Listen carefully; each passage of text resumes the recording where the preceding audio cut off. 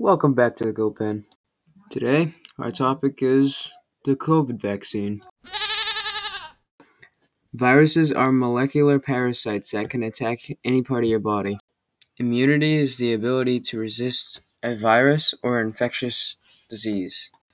Herd immunity is when the majority of the population has immunity against the virus.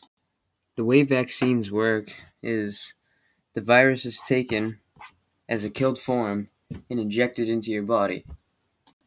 After this happens, your body will create antibodies to fight the virus off in the future if it ever comes into your body.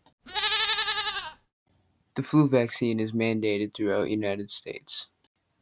The different types of vaccinations are active, passive, and killed.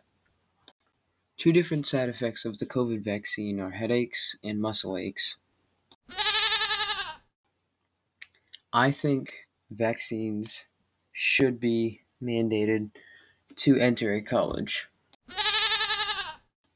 I think the vaccine is good and that everyone should take it so that we can go back to normal. Thank you for listening to our final episode of The Goat Pen.